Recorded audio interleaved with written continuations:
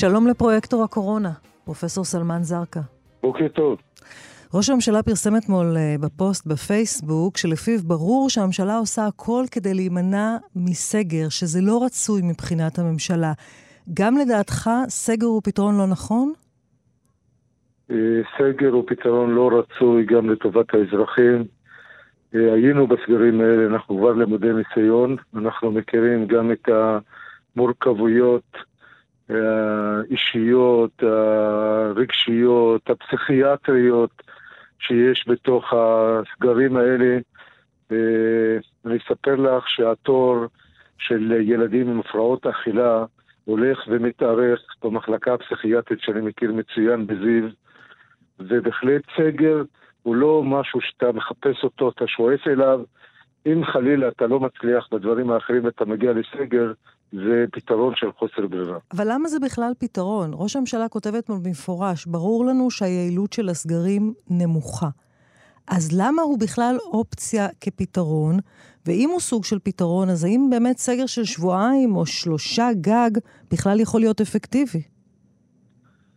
אז אחרי שאתה ממצא את כל היכולות שלך, ואנחנו עוד לא שם, ואני מאוד מאמין ומקווה שלא נהיה שם, אתה מגיע לנקודה שאתה צריך לקבל החלטות והחלטות קשות. אני לא סבור שסגר של 3 שבועות יפתור לנו את הבעיה, ואנחנו הרבה גם, יש לנו 3 סגרים שאנחנו יודעים להתייחס אליהם. הסגר הראשון לא יצאנו מהבית, והסגר השלישי קשה לקרוא לו סגר. אז כשאני מדבר על פתרון של אין ברירה, אני מתייחס לסגר הראשון. אבל למה הוא בכלל פתרון? אם אתה אומר שהיעילות נמוכה, ש3 שבועות לא יספיקו, למה סגר הוא בכלל אופציה? הפתרונות נמצאים לא במילה סגר ולא במהות הסגר. הפתרונות נמצאים במה שנעשה היום. הפתרונות נמצאים בחיסון. הרי אנחנו מדברים על כרגע מגיפת דלטה, שהנגיף הזה לא בדיוק עובד על פי תוכניות העבודה שלנו, והוא עובר מאדם לאדם.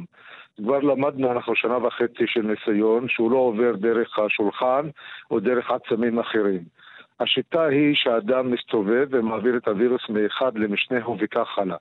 סגר שעוצר את ההסתובבות של האנשים אמור לצמצם את ההדבקה מאדם לאדם. אבל לפני שמגיעים לשם, חיסונים ועוד פעם חיסונים, זה הפתרון הכי טוב, שאנחנו מאוד מנוסים בו, אנחנו מובילים את העולם בו. רק להזכיר לצופים, רק לפני חודשיים, אחרי שהחיסון הקודם הצליח, לפני שהופיע הדלתא, חזרנו לחיינו, כמעט טבעיים, הסתובבנו, טיילנו, אכלנו בחוץ, הבנו מה החיסון יודע לעשות לנו. ולכן כרגע, אחרי שכולנו מנוסים, הפתרון האולטימטיבי, הטוב ביותר, נקרא חיסונים, יחד עם המסכה, עם צמצום המגעים פיזיים. אני מדבר על ריחוק פיזי ולא על ריחוק חברתי. אפשר לפגש עם אנשים ולשמור על מרחק, אפשר לפגש עם אנשים ולהיות עם מסכה. אנחנו בנקודה קריטית לאור העלייה בתחלואה, לאור כמות החולים הקשים, כמות המונשמים. אני בשישי ביקרתי ברמב"ם במחלקות הקורונה, ואני רוצה לספר לציבור שהצוות הזה, הלוחמים שלנו, עושים עבודה מדהימה 1.5 שנה, אבל גם הם שחוקים, גם הם בגבול היכולת שלהם, וצריך לעזור להם זה להתחסן. פרופסור זרקה, אתה אומר אנחנו נעשה הכל כדי להימנע מסגר, אבל אתה לא שולל את האפשרות של סגר, אבל אתה אומר כאן במפורש, 2-3 לא יספיקו לסגר. אם חלילה נגיע לסגר, מה יהיה משך הזמן האפקטיבי שלו? כמה זמן נצטרך לשבת בבית?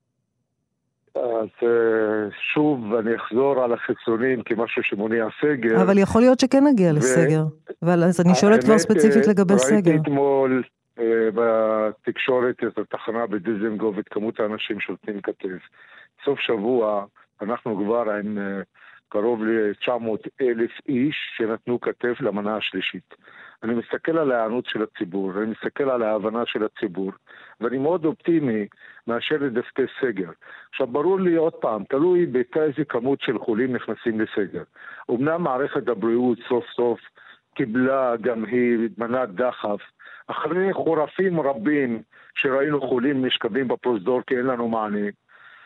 אבל עדיין, לצד מענה למערכת הבריאות שתשפר את המצב שלה, לצד החיסונים הזמינים והיעילים שנמצאים כאן לכל הציבור הישראלי, לצד תו ירוק ותו שמח ולא להתקהל ולהיכנס למקומות האלה רק מחוסנים או מחלימים, ולצד המיליון איש שעדיין לא נתנו כתף, אני חושב שאם נרכז מאמץ על כל הדברים האלה ונסביר לציבור, והציבור יבין את גודל האחריות שמוטלת עלינו, גם האחריות האישית וגם הערבות ההדדית, אני מאמין שלא צריך לדסקס את הסגר. אתם מדברים על החיסונים שוב ושוב, וגם בשיחה הזו אתה מדגיש את הזמינות של החיסונים, וקורא לציבור לרוץ ולהתחסן, אבל מי שממונה על שירותי בריאות הציבור במשרד הבריאות, דוקטור שרון אלרועי פרייס, התנגדה להפחתת גיל המתחסנים בחיסון השלישי לבני 50, התנגדה לכך בישיבה המכריעה שלכם ביום חמישי. אתה יכול להסביר לנו את הפערים האלה בעמדות? סליחה, עמיתתי שרון, שעושה עבודה מדהימה וצריך להמשיך ולחזק אותה, היא הסבירה כבר את עצמה במהדורות של סופי שבוע. היא סברה שנכון לחכות עוד פרק זמן של 10 ימים, שנראה בצורה יותר מובהקת את היעילות. אבל היא אדם מאוד מאוד משמעותי, היא אדם מאוד מאוד משמעותי שצריך להכריע, שצריך לקבל החלטות. התקבלה עמדתה, בניגוד לעמדתה של מי שממונה על שירותי בריאות הציבור.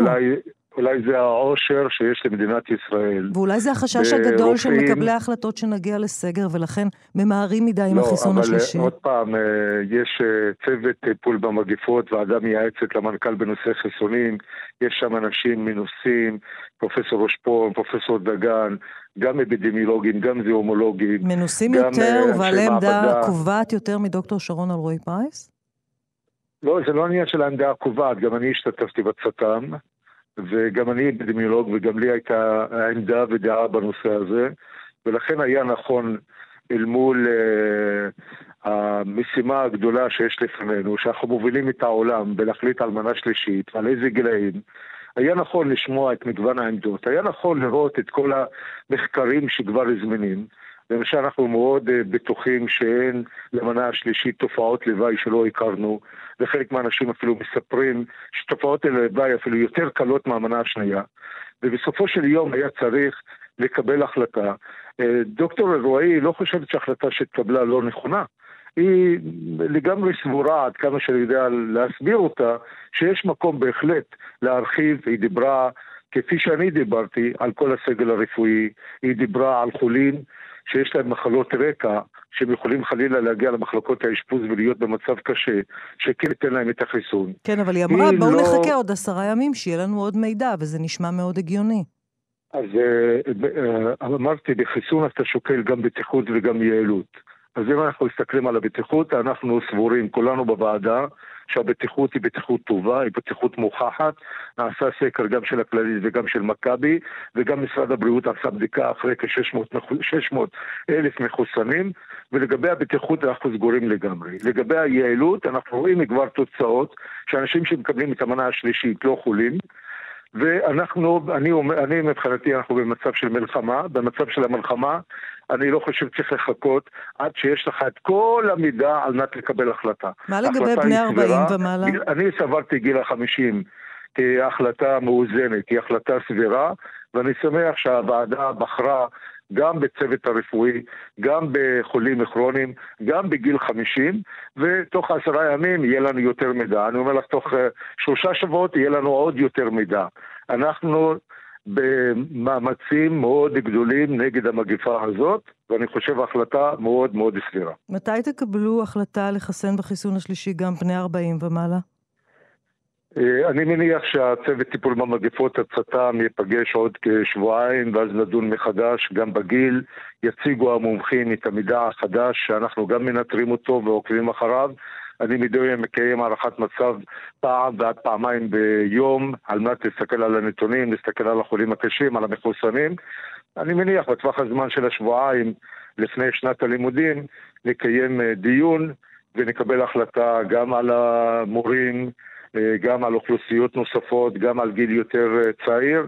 זה חובתנו, זה מה שעושה הצט"ם, ונעשה את זה גם בקרוב. פרופסור זרקא, אם כל המאמצים האלה לא ירדו לטמיון, אם ב-1 בספטמבר יגיעו כל תלמידי ישראל לבתי הספר, ילמדו בלי קפסולות, חלקם לא מחוסנים, והם ידביקו אחד את השני, כמו שאמר אתמול השר לביטחון פנים. אני חושב שגם לתלמידי ישראל וגם להורי ישראל, ואני אחד מהם, שיש לי ילדה בכיתה י', האמת נמאס לכולנו, גם מהזומים וגם מהקפסולות וגם מהלימוד מרחוק. וגם מהקורונה. וגם מהריחוק. וגם מהקורונה. ואנחנו מחפשים כל הזמן את האיזון בין לחיות לצד הקורונה לבין לא להידבק בקורונה. ופתיחת שנת הלימודים היא מסר לציבור, היא מסר לתלמידים, להורים. אנחנו מבחינה בריאותית מאוד רוצים ששנת הלימודים תיפתח. אם במהלך השבועיים הקרובים הקורונה תשתולל והער וכמות החולים, אז בהחלט חובתנו לשקול את עמדתנו מחדש. כרגע אנחנו בשיח מצוין עם שרת החינוך, עם המנכ"ל, עם הצוות שלהם, על מנת למצוא את המתווה, ויש לנו דרך אגב כבר את עיקרי המתווה, על מנת למצוא את המתווה בשביל שכן התלמידים יוכלו ללמוד, מבלי כל הסצנריו המורכב שציינת. עד כיתה ו' אנחנו בעוצמו של מבצע לבדוק את הסרולוגיה של אותם ילדים, כי הם לא יכולים להתחסן, וככה נוכל להבין מי מחוסן דרך הטבע ומי לא, ובדרך הזאת נוכל לנהל את הכיתות האלה בצורה יותר טובה, עת יופיע חולה בתוך הכיתות הנמוכות. זה שווה כל המאמץ הזה והסיכון הזה בשביל 7 ימי לימודים? הסרולוגיה היא לא ל7 ימים, הסרולוגיה היא... לא, אני מתכוונת 7 ימי לימודים בכל ספטמבר לציבור היהודי. לא, אז שוב, 6 או 7 ימים בספטמבר הוא שיקול שמערכת החינוך צריכה לקחת אותו, ולא אני כאיש בריאות. דרך אגב, החברה הערבית ב1 לספטמבר לומדת באופן מלא כל החודש, ומעל גיל 12, מה שיכריע זה החיסונים. כי בואו ניקח שוב את הכיתה של הבת שלי, אם יש שם 70% מחוסנים, וילד יחלה, על פי הנהלים הקיימים היום, מי שמחוסן לא הולך לבידוד בית, ממשיך ללמוד בכיתה, אבל מי שלא מחוסן הולך ל7 ימים בידוד בית.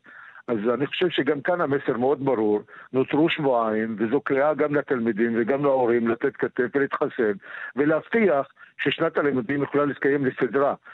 אנחנו נמצאים במצב שחיינו השתנו, וזה לא רק לגל הרביעי, חיינו השתנו, אנחנו צריכים להפנים את זה, חיינו השתנו, ובתוך השינוי הזה אנחנו צריכים את האחריות האישית יותר גדולה, אנחנו צריכים להגן על עצמנו, לא רק שהממשלה תקבל החלטות ותגן עלינו, גם במקרה הזה הממשלה קיבלה החלטות, אבל אם הנער או הוריו לא יביאו לחיסוניו, אז הוא כנראה יבלה חלק מהשנה הבאה בבית, לאור התחלואה הגבוהה, ככל שהיא תמשיך להיות גבוהה. ולכן יש כאן אחריות אישית מאוד גבוהה, לצד הערבות ההדדית. אנחנו במלחמה, ובמלחמה כולם צריכים להתגייס. פרופסור סלמן זרקא, יש לכם רף ברור מתי לא תהיה ברירה ואולי נאלץ להיכנס לסגר, או לחילופין, מתי לא תהיה ברירה ונאלץ לדחות את פתיחת שנת הלימודים? יש רף ברור, יש החלטה ברורה, מספר החולים הקשים? לא, אין מספר מדויק שלאורו, שוב, כפי שאמרתי, אנחנו בוגרים כבר 3 גלים של הקורונה, ואנחנו כבר מבינים שיש כאן נהוג על פי מדדים רבים, גם כמות ההדבקה, גם הער שכולנו כבר יודעים מה זה, גם החולים הקשים, גם החולים המונשמים.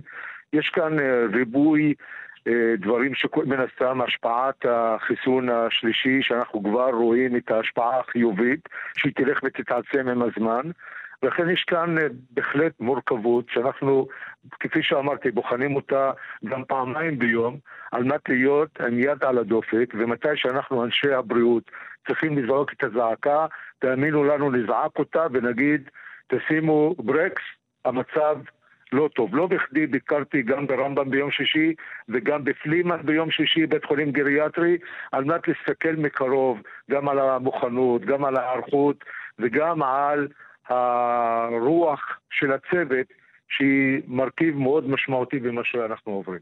למרות שבאמת אתם מתגברים בימים האחרונים, גם את מערך הרופאים, האחיות, גם מוסיפים תקנים, מוסיפים מיטות לבתי החולים השונים, פותחים עוד מחלקות קורונה, יש הרבה טענות מהשטח, על כך שזה מאוחר מדי, שלא תספיקו להכשיר את אנשי המקצוע, לא את הרופאים, לא את האחיות, לטפל בחולי קורונה, שזה מעט מדי ומאוחר מדי.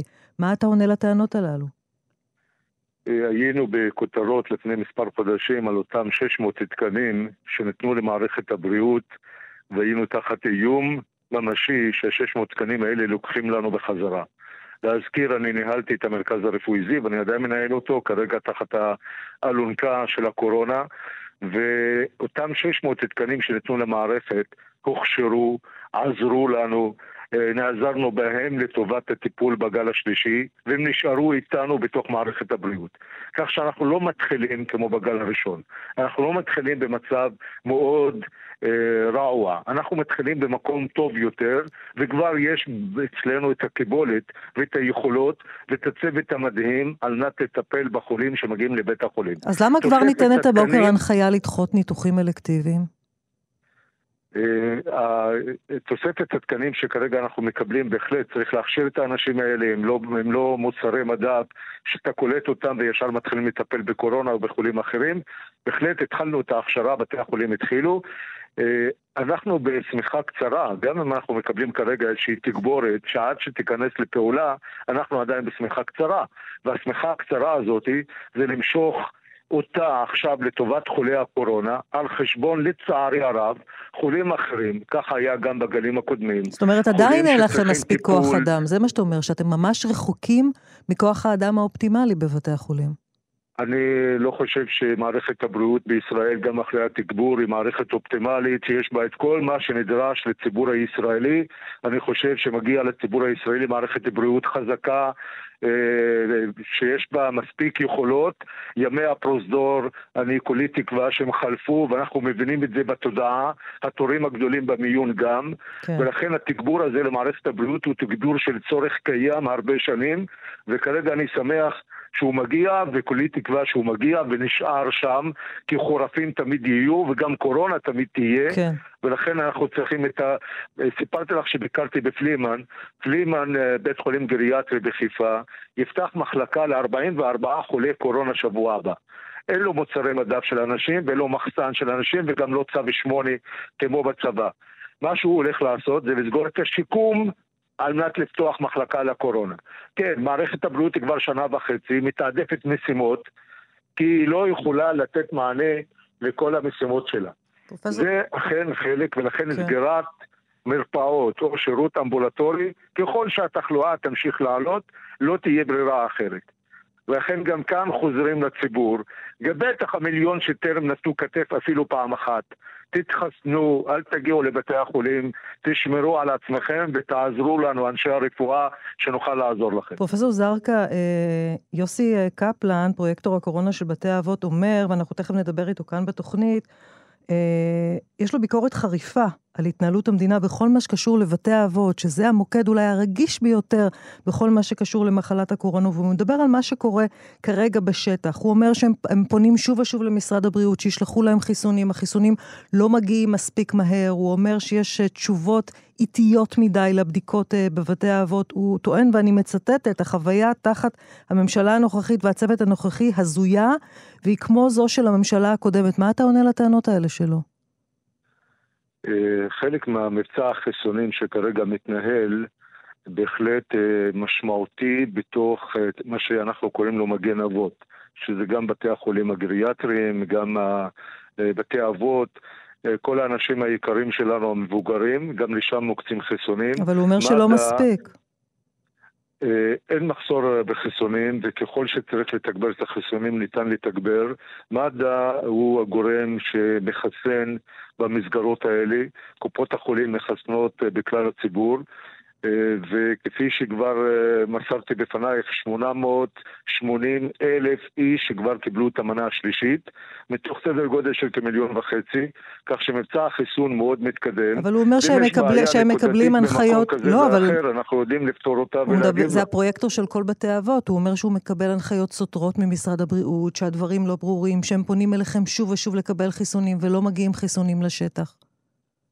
אז שוב, יש לנו, כפי שאמרתי, דיסק שלם של אגף הגריאטריה, של פרופסור מימון, שהוא מנהל את כל מגן אבות, ומה שאני מדווח מהם על העבודה הגדולה שהם עושים זה שמבצע החיסונים בתוך מגן אבות מתקדם, ואף בקבוצה הזאת הורדנו את הגיל כבר לגיל 40 על מנת לתת להם את ההגנה ולשמור עליהם, והכנסנו גם את בתי האבות ומגן אבות לתוך התו הירוק, כך שמי שאיננו מחוסן או מחלים או לא עשה בדיקה לא יכול להיכנס לבית האבות או למגן אבות, לבית החולים הגריאטריים, וחלילה להדביק את האנשים היקרים האלה. אז אנחנו עושים גם בחלק הזה פעילות לא רק מוכוונת, גם מותאמת על מנת לתת להם את המענה הטוב ביותר. ושוב, אם יש מקום מסוים שיש בו מחסור נקודתי בחיסונים, אין מחסור ארצי, אנחנו יודעים לפתור אותו. עכשיו אני רוצה שלך לסיום, פרופסור זרקה, לגבי האישה בת ה-53, שהגיעה לבית החולים שאתה ניהלת, זיו בצפת, ביום שישי, עם תגובה ככל הנראה אלרגית קשה מאוד לחיסון השלישי, מצבה קשה, ואני יודעת שאתם חוקרים את נסיבות המקרה. האם אתם יודעים בוודאות שמדובר באלרגיה? זו השאלה הראשונה, והשאלה השנייה היא, מה עושים אנשים, חלילה, שהם באמת אלרגיים לחיסון לקורונה? אני ביום שישי בערב הזדמנתי למרכז הרפואי זיו, כשהאישה הובאה לבית החולים, כך שיכולתי ממקור ראשון לתחקר ולנסות להבין מה קרה. תופעות שהיו לאישה או שהלכו והשתפרו דרך אגב בשבת, עם תופעות של אלרגיה. אלרגיה בדרך כלל מתבטאת בנפיחות, נפיחות בלשון, מתרי הקול, קשיי נשימה. אז התופעות שהיו לאישה הן תופעות בהחלט של אלרגיה, והקשר הנסיבתי שהיא קיבלה זריקה שלישית כמספר שעות לפני בהחלט יכול להתאים, אם כי לוחות הזמנים בין הזריקה לבין התופעות עדיין מחייבת התייחסות מעמיקה דרך מומחי אלרגיה. המידע שחקרנו בסופי שבוע במגבלה של השבת הוא שהאישה כנראה במנה השנייה היו לה תופעות לוואי, והנה אני קורא לציבור שמי שמופיע אצלו תופעות לוואי של אלרגיה, שכבר תיארתי אותם, נפיחות וקשיי נשימה, לא נכון שיקבל את הזריקה הבאה, בין אם זו השנייה ובין אם זו השלישית, לפני שיפנה לרופא המטפל ואולי גם למומחי אלרגיה, על מנת להחליט מה מידת הרגישות שלו למרכיבי החיסון. יש מקרים בודדים של רגישות כזאת שמתוארים בעולם ובארץ, אנחנו כבר במיליונים, במיליארדים של חיסונים בכל העולם, והתופעות האלה קורו גם בחיסון הטיטנוס וקורים גם בחיסון החצבת. אז אנשים שמופיע אצלהם אלרגיה ברמה הזאת, נא לא להתחסן לפני שניגשים לברר את המצב הזה. אני מאחל לאישה החלמה מהירה, היא משתפרת, ואנחנו נלמד את המקרה ונעמיק בו למענה, על מנת לוודא שמידת האלרגיה שלה לא תביא אותה חלילה לחיסונים נוספים, בלי כל מיני הכנה שניתן לעשות לפני שמקבלים זריקה שאתה רגיש אליה. פרופסור סלמן זרקה, פרויקטור הקורונה, אני מאוד מודה לך, תודה רבה. תודה רבה, יום טוב.